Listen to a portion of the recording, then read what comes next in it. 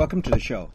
I'm you. speaking to Nick Wathrow, who's the director of a documentary on Gore Vidal, and that's screening at the Outfest this year.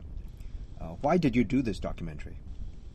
Well, I was very motivated by Gore's writings around the time of 9/11, and he spoke out very clearly in his pamphlets against the sort of move to war in the Middle East. You know, he wrote this Dreaming War and a couple of other pamphlets, and it really motivated me to start reading more about Gore. And then I had the chance to meet him a few years later, and I just thought, this is a great opportunity to make a documentary about an important American who's very outspoken in speaking truth to power, and something we don't see much anymore.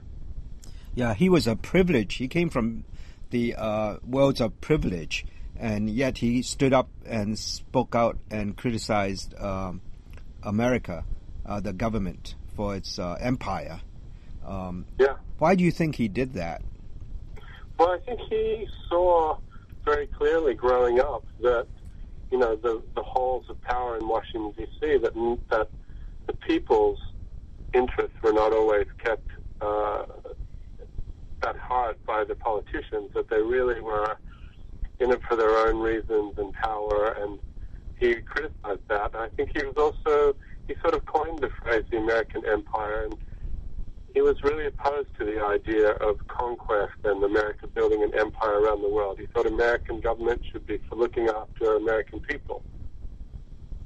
So you also traveled with him.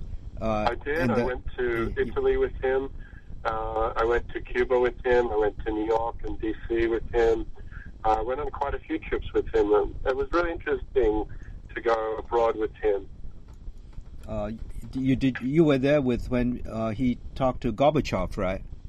Yeah, I was in Italy with him. He was invited to be a sort of key speaker on Gorbachev's panel about media and power, and then he had a private conversation with Gorbachev afterwards that we were able to film, which is in the movie, and was really interesting because they'd met before, like in the 80s, and Gorbachev obviously had a lot of respect for Gore as sort of a critic of American culture and politics. And, you know, it was an interesting conversation. It was an amazing day to be there with them together.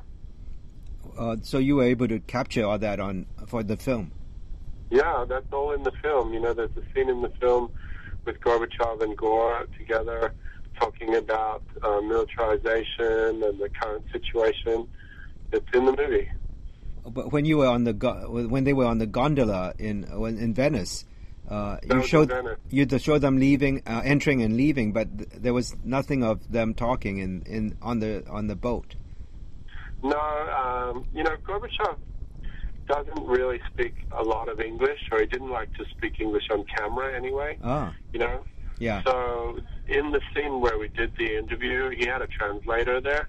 Was it through headphones or something? No, the translator was just standing next to me, and we had to edit that out. Oh, you edited it. So yeah, I was wondering how that worked. Yeah. Okay. Yeah, I was picky. Yeah.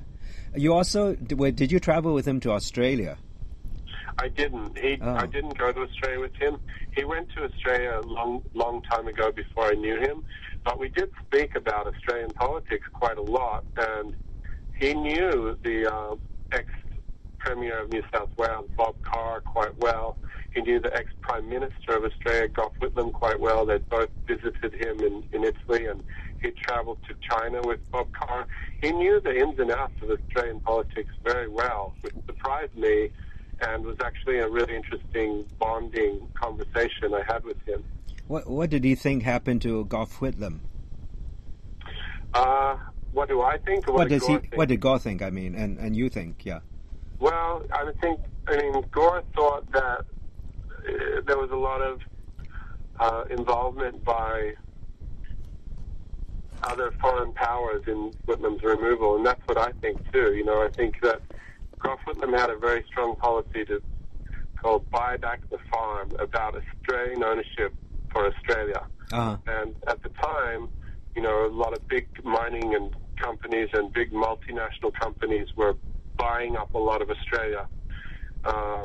And Gough Whitlam was very opposed to that, and I think that's why he was removed. And he disappeared, right? Was he murdered, you think? No, he's still alive today, Gough Whitlam. Oh, who was the one? Taken out of that? You're thinking of that was much earlier. What's his name? The later one. Yeah, sorry, I can't think right now. Yeah, but sorry, I got confused. Not Gough Whitlam. Gough Whitlam was in 1970s, and he's still alive, but he was pushed out of power. Okay, I stand corrected. So, in your film, did you have trouble getting the archival footage? It was a lot of work getting the archival. You know, I did a lot of research and sifting through material in the New York Film Archive at the library there, and also at London British Film Institute Film Archive, and you know, also going through all the tapes that Gore had at his home. You know, it was a lot of work. There's a lot of archival material. Gore made a lot of television appearances and did a lot of interviews on TV and radio in his life. So, but that's really a strength of the film too. You know, being able to show how ahead of his time Gore really was throughout his life, and how strong and outspoken he was through the 40s, 50s, 60s, 70s, right up until today. That was really helped build the backbone of the film. You suggest in the film that he would be better off not having won. He didn't win. He almost won, but he didn't win any of the races he did, campaigns he engaged in, because he's really at heart not a politician. That's true. You know, that was the opinion of Bob Scheer. And Bob Scheer, right, Nina. Yeah, you got him. And I kind of agree with it. You know, I think one of Gore's strengths was that he was always able to speak his mind and speak openly. And if he'd been on the inside of politics in the Senate or in the House, then he probably wouldn't have been able to be so outspoken, because there's a lot of secrets in Washington. And, you know, I think Gore probably wouldn't have survived that. I wasn't clear about the relationship between his longtime partner, Howard Austin, and him. Was that actually a sexual relationship? I mean, in the film he talks about separating sex from friendship. Yeah. Yeah, I think in the beginning there was, but you know, Gore didn't like to speak about it, and they became very sort of platonic friends. They were together for over 45 years. You know, I think they had other sexual relationships outside of, you know, their personal relationship. They still lived together, and you know, I think in the sort of very modern day relationship, there might be other people involved too. And I think Gore lived that kind of life. So it's what we call today open relationship. Yeah. In a way, yeah, with a core relationship at the base of it. And this core relationship being just friends and being supporters of each other, and not necessarily having to be based on sex. Do you think that's is that generally true? I mean, what do you think? Is that unique in your experience? I think it was pretty unique. You know, I think, of course, there probably are many other people that have moved beyond sex in their relationships to just be partners, life partners. Sure, yeah. But, you know, I think they had a pretty unique relationship. Was Howard also into helping him with his writing and, you know, literature? I think Howard did read his writing and gave him some feedback. I don't think he was very directly involved at all, but he definitely was a sounding board and discussed everything with Gore. Did he do research for him, or how did No, Gore... he didn't do research for him. He helped him with running the business and the house and maybe reading some of his essays, but Gore did his own research, and he had some younger researchers who would help him as well. Okay. So for the historical books that he did, I mean, that takes a lot of research. He did a lot of that research himself in different libraries, but he also had some younger researchers who would help him. So when his partner died, then he decided to move to California? That's right. I think it became difficult for him to live in that house on his own and quite sad as well. Yeah, he looked very sad in the film, and you film him leaving this mansion on a cliff, overlooking the ocean or the sea, I guess. And how did he manage in L.A. then? Was it Hollywood or where in L.A.? Yeah, he lived in the Hollywood Hills, and he had a big house here that he bought in the 70s. Oh. So he moved everything back to the house, and he had some help there. He had an assistant that was often with him, and he also had Norberto, who was his cook. Did he throw parties there at all? Yeah, he often had people over there, and he did throw parties, yes.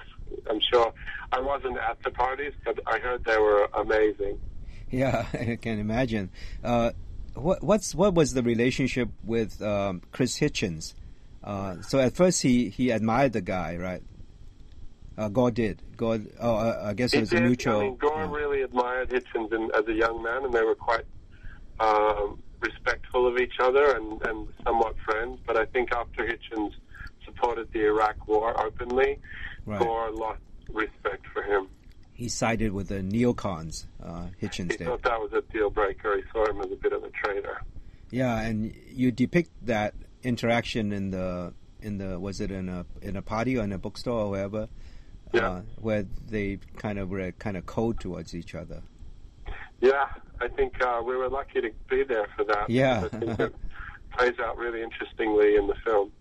What was Bob Shear's relationship with Gore? How he just... Bob Shear interviewed Gore many, many times for Truth Dig, and they became friends. Right. I think they were friends for a long, long time, at least 20 years. Bob's going to come to the screening on Saturday. Oh, great. He was a great admirer of Gore, and they had a lot of interesting conversations on the phone and in person. Did Bob Shear interview him for Playboy? I'm not sure about that, actually. Yeah. I don't know. He's done Playboy interviews before, of course. Yeah. Oh, that's great. Yeah. So, was it hard? I'm getting told we have to wrap it up because I'm being pulled out. Okay. Well, thank you very much, and You're very welcome. good luck with the showing. Okay. Thank you. Thank you. Much. Bye-bye. Bye-bye.